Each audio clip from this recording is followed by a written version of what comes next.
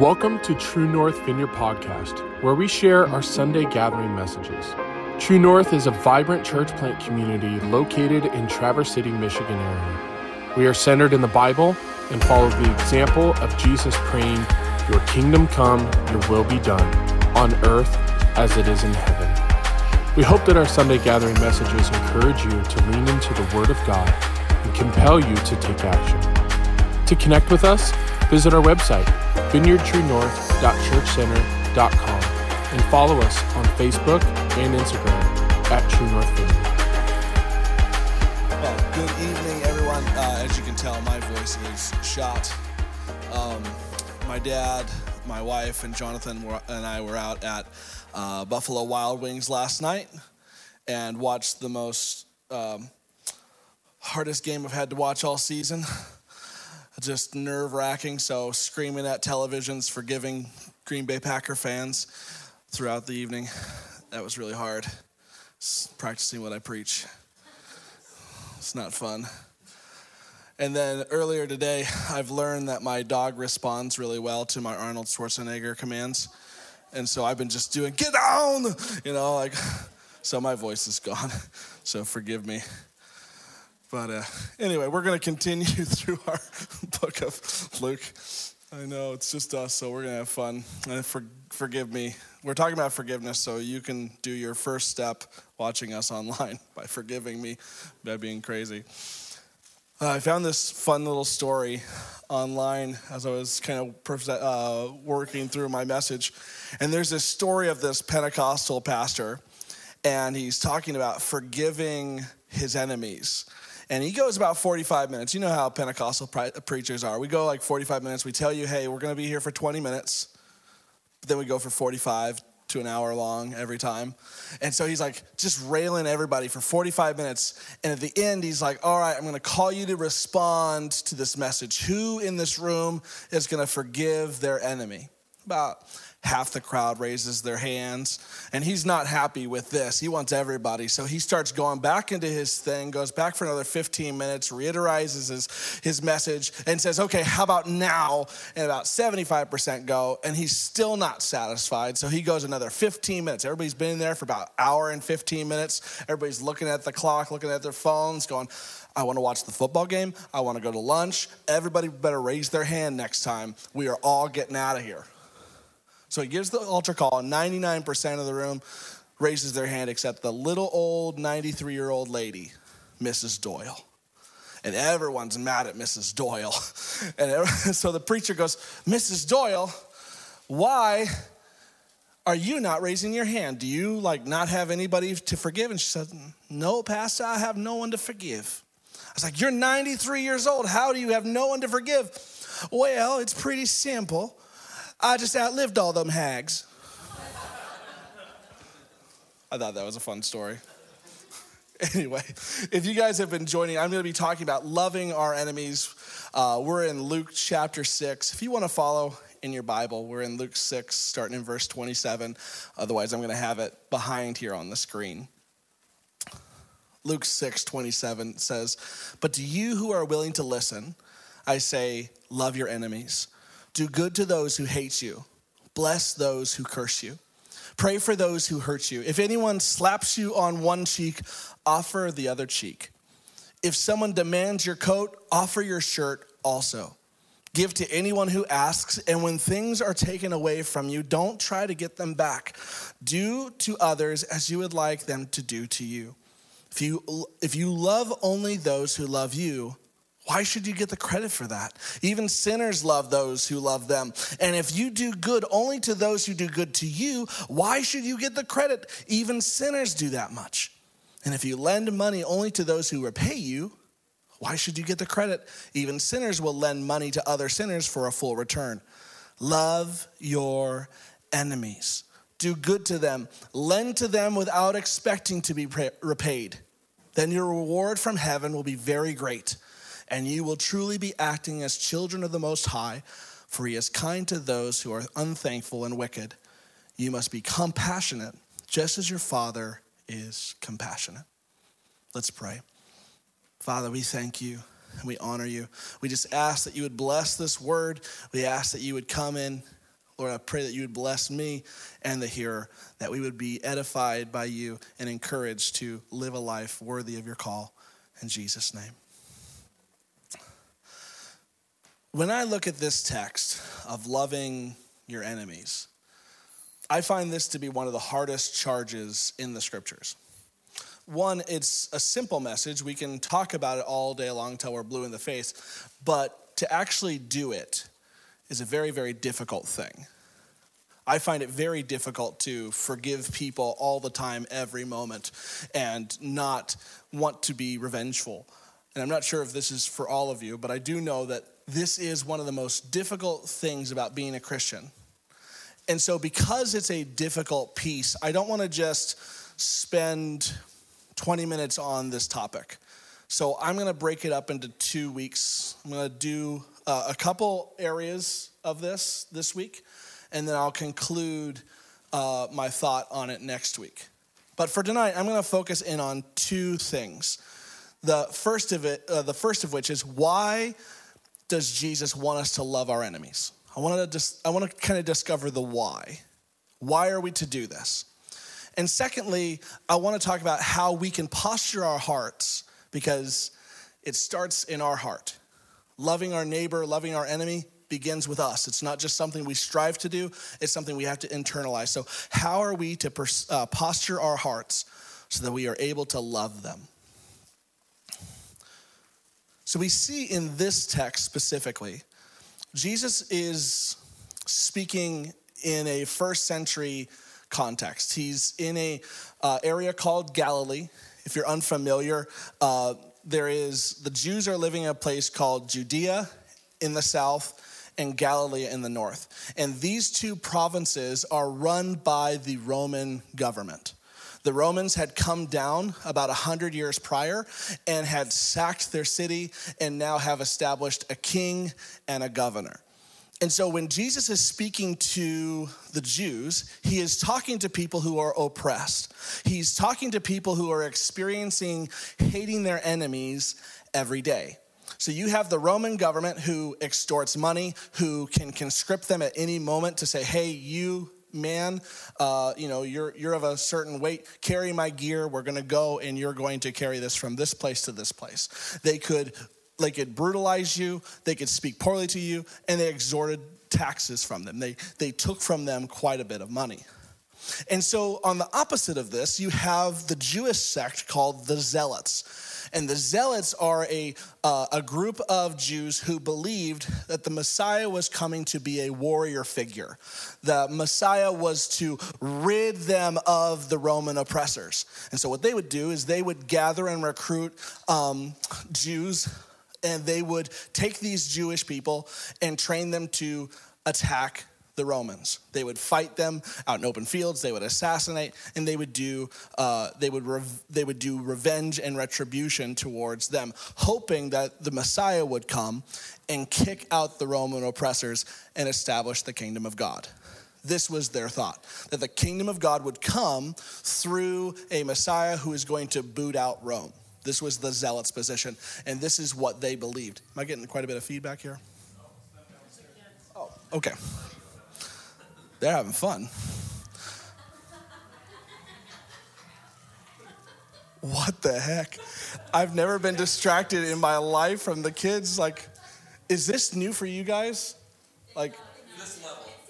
Have I been able to just not hear it every week? We're doing it normal, yeah, exactly. Okay, all right. I'm shocked. It was am I getting feedback? Okay, I will try my best to get back on track. The joy of the Lord is your strength. I know. I'm okay. I'm sitting there what is that? So Jesus comes into this first century context, and the first thing that he's dealing with is the common concept of love your friends, love your family, hate your enemy.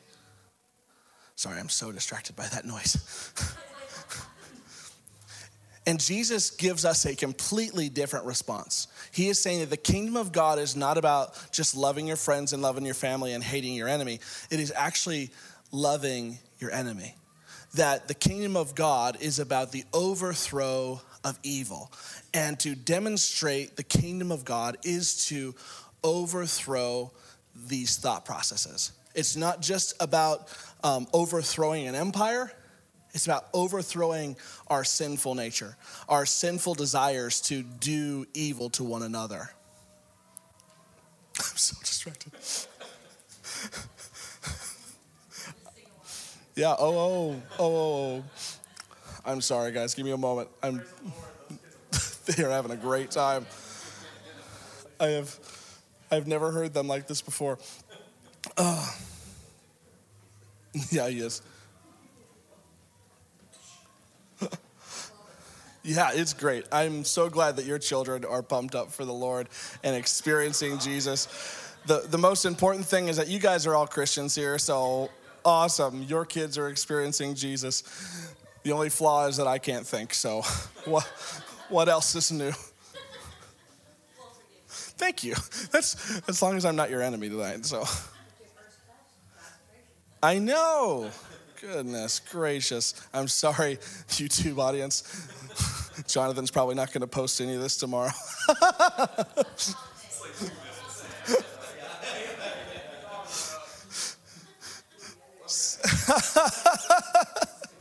Yeah, I'm going to love that enemy of a jukebox. Anyway, so why is it important for us to love our enemies? Jesus' presentation of the kingdom of God is loving those who are against us. And this is demonstrated very well in a passage of Isaiah. Isaiah 53 happens 500 years. You know what? I'm going to change my brain on this one. 1 second.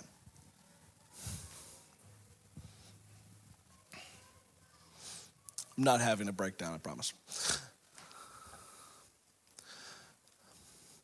When we were singing, there was a song that was kind of working through, and we heard about the Lamb of God, right? That's one of my favorite themes when we get into worship is I love it when I see like Lamb of God every time we come into a worship song, because I come into a passage in Revelation 5. And Revelation 5 is maybe like top 3 passages that really transform me just as a worshiper.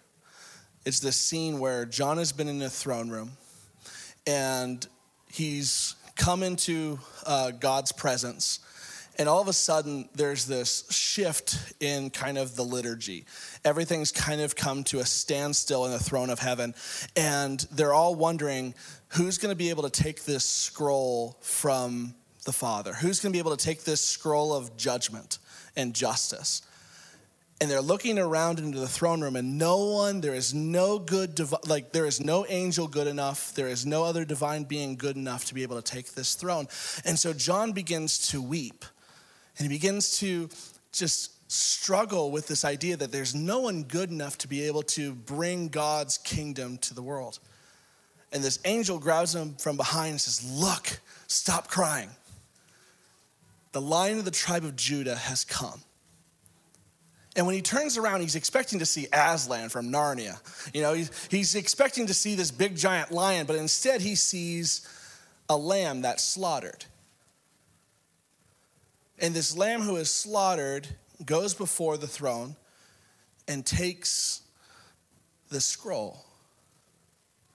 And then when he opens it, the kingdom of God pours out. That's the story of Revelation, is how the kingdom of God is brought to bear to an earth because Jesus bore evil upon himself.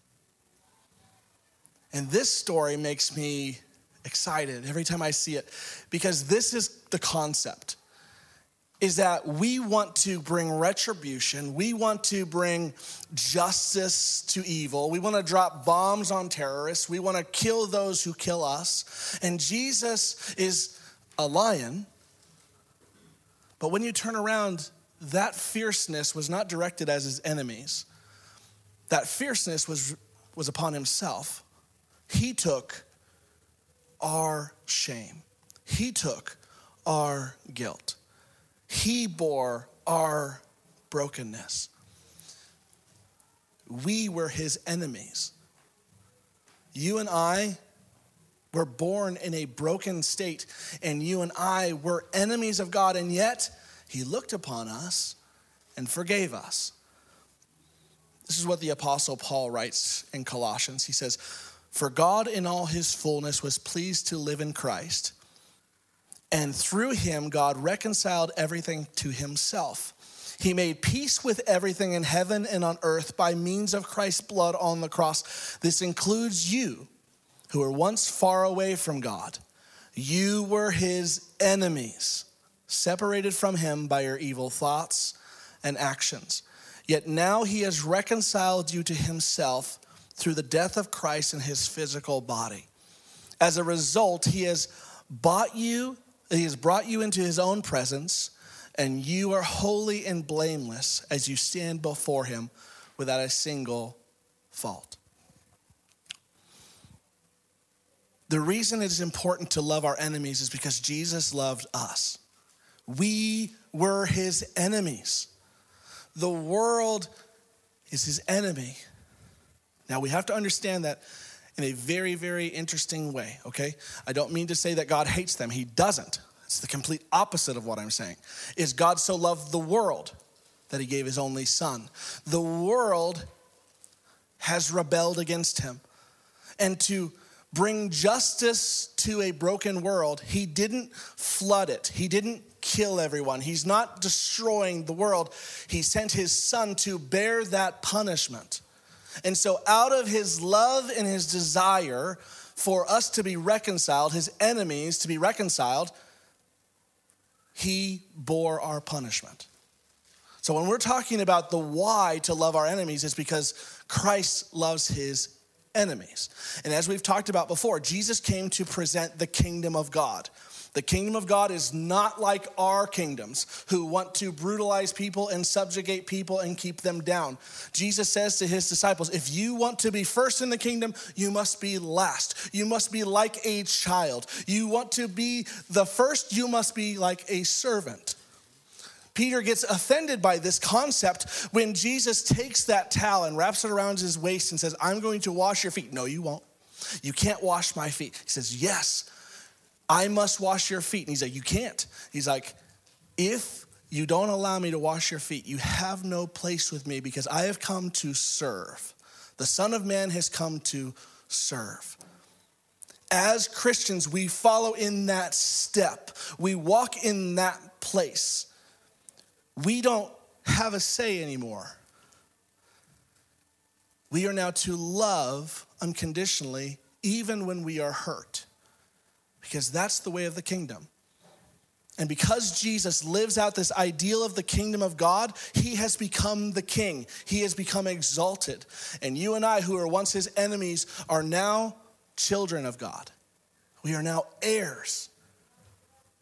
And what do heirs of kings do? We rule with him, right? We have to act like him because we govern with him. We walk out his precepts and extend his edicts to the world in which he is ruling. And even though the world does not necessarily believe that Jesus is king, that doesn't necessitate that he's not king. He is. That is the focal point of the kingdom of God, is that the kingdoms of this world will become the kingdoms of our Lord and Christ. That we walk in step and we rule and reign with him through suffering. And a part of suffering is sacrificing for those who do us evil. Which leads me to my second point. How do we posture our hearts in that way? How do we posture our hearts to love our enemies? I would say this. This is one of those things for me that my dad even had to check me. I was on the phone earlier at Costco, and I was at Costco driving, and I was on the phone with you talking about trains because I've got the train bug. But I'm talking to you, and this guy cuts me off in the Costco parking lot, and I'm like, you! And you were like, son, you're the pastor of your church.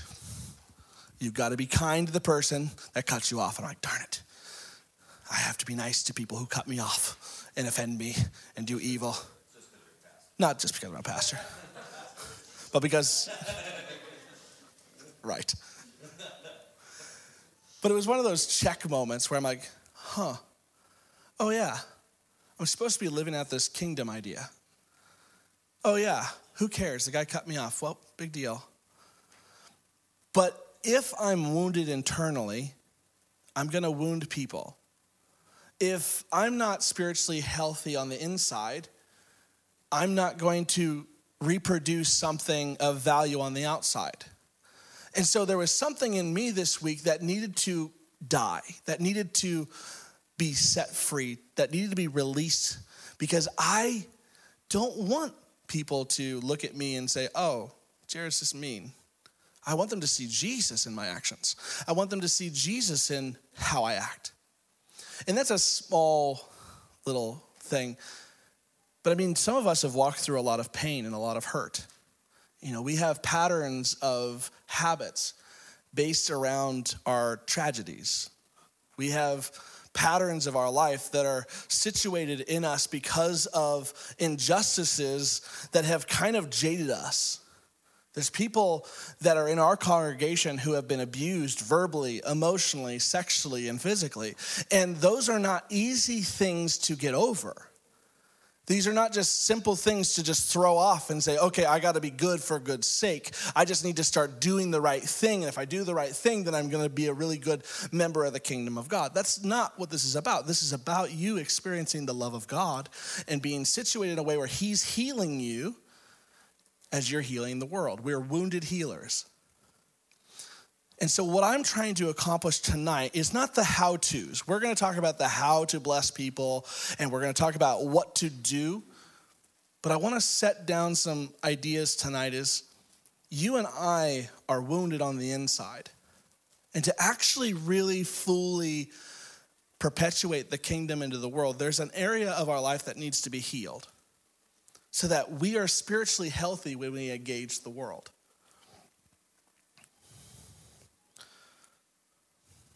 So I'm going to share, just for the next 5 to 10 minutes, 3 keys on what that looks like for us to love our enemies.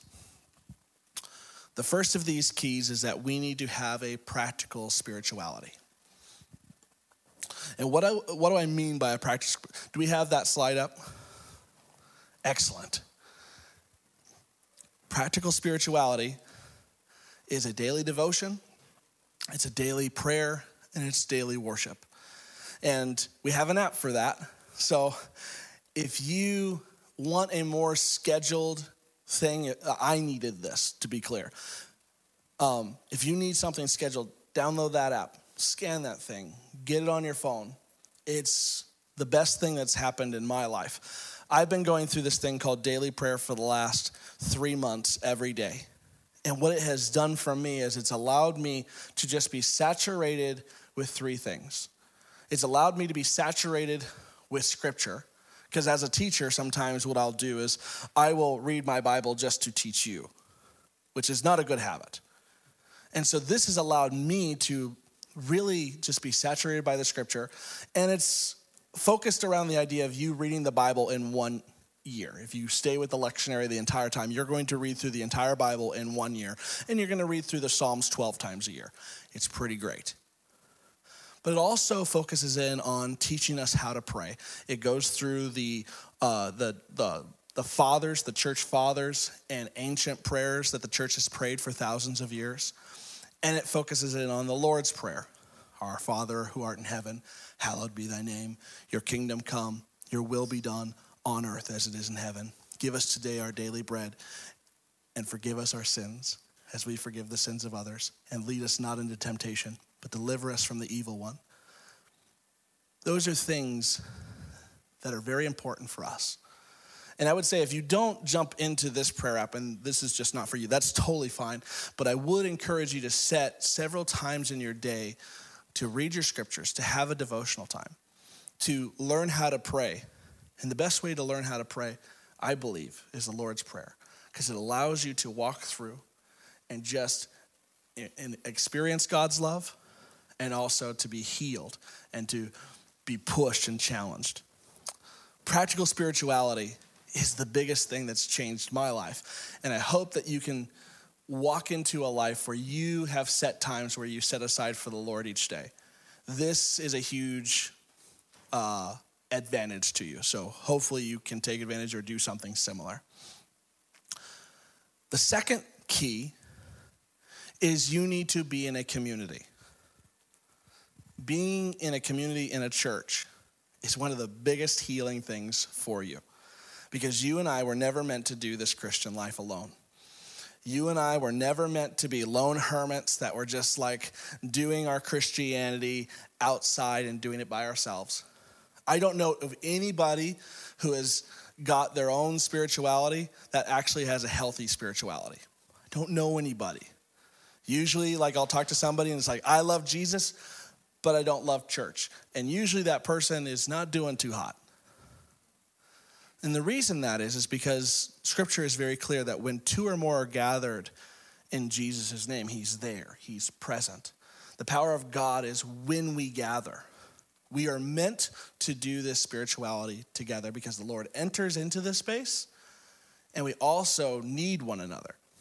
I need Bruner to encourage me and to be accountable. I need Jesse to come into my life and speak into my life and say things that I don't want to hear so that I grow. I don't want to have to be alone and get my butt kicked by the Lord every 5 seconds. I'd rather have accountability partners who are challenging me and pushing me. But also, lastly, in community, we can experience the love of each other and the love of God. Like, as a family, I don't know about you, but this is, when we started this church, I've been a part of a lot of churches. And I've been in churches where mostly it's a legalism. Like, you need to come and you need to do things for me. And if you do things for me, then I'll let you come up this ladder and you can come into this corporate hierarchy and you can go from position to position to position. That was unhealthy. When we started our home groups and we started this church, one of the things that we wanted to accomplish was that we wanted to love one another as a family.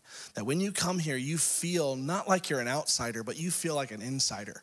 Like, Terry, we want you to feel like you've joined our family, that you are now a part of us, and we fight your battles with you, that you struggle, and we struggle with you. You're rejoicing, and we rejoice with you. That is what church is supposed to be, is we are a family. And you and I are supposed to experience each other's love. And as we gather together and worship and experience one another, the Lord enters that space. And you feel his love.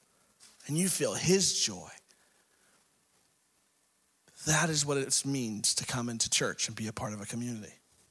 And the last point, I just mentioned this, but is to experience the love of God for yourself. And I can have our ministry team come down.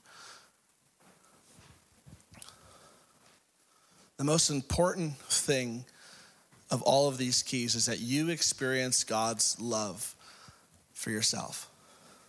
I think one of the biggest tragedies that I see in churches is that I have people come in week after week and year after year, and they come down and they ask for prayer.